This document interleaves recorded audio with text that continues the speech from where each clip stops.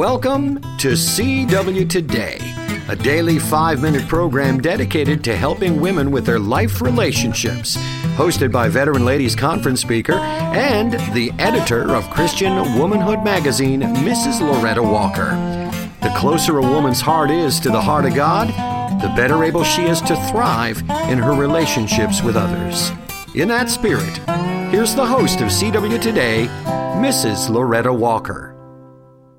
I didn't really realize that not praying for others is a sin until I read this recently in the Bible. The Bible says in 1 Samuel 12:23, "Moreover, as for me, God forbid that I should sin against the Lord in ceasing to pray for you, but I will teach you the good and the right way."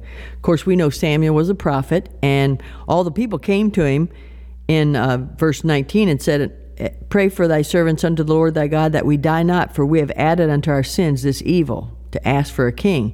And Samuel says, "Don't fear not, all this wickedness, yet turn not aside from following the Lord, but serve the Lord with all your heart." And then he said, "But don't worry, I'm going to pray for you." And he said, "Should I sin against the Lord in ceasing to pray for you?" And that's what really got me when I read that. And I thought, that means that when I know people need my prayers, I'm sinning against God when I cease to pray for them. Well, I've talked about it, I'm sure, but last year I have a normal prayer list that I use during my devotions, but I put another prayer list on the side of the wall where I work, and when I look up at those names, I pray for them individually, sometimes 2 or 3 times a day. And there's 2 pastors on that list. One has got a brain tumor, and one has got another kind of cancer. And just praying fervently that God would heal both of them. I got a person on that list that's got financial problems. They sold a business, and the person that bought it from them is trying to do some really wicked things to them.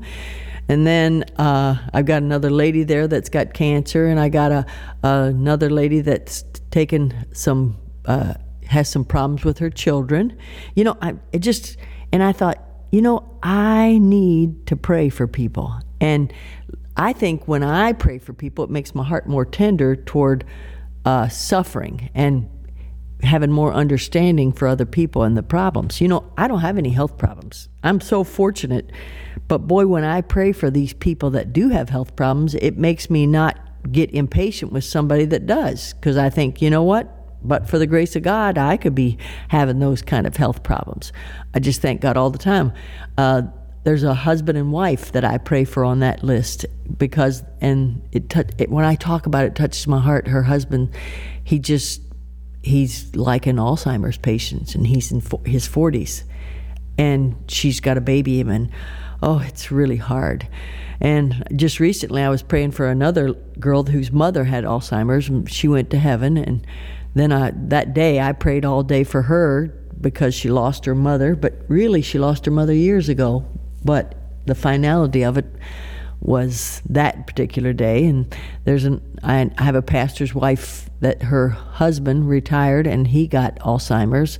And I just heard yesterday what a horrible time he's having, and I sat and prayed for them for a minute, thought, and that's what we should do.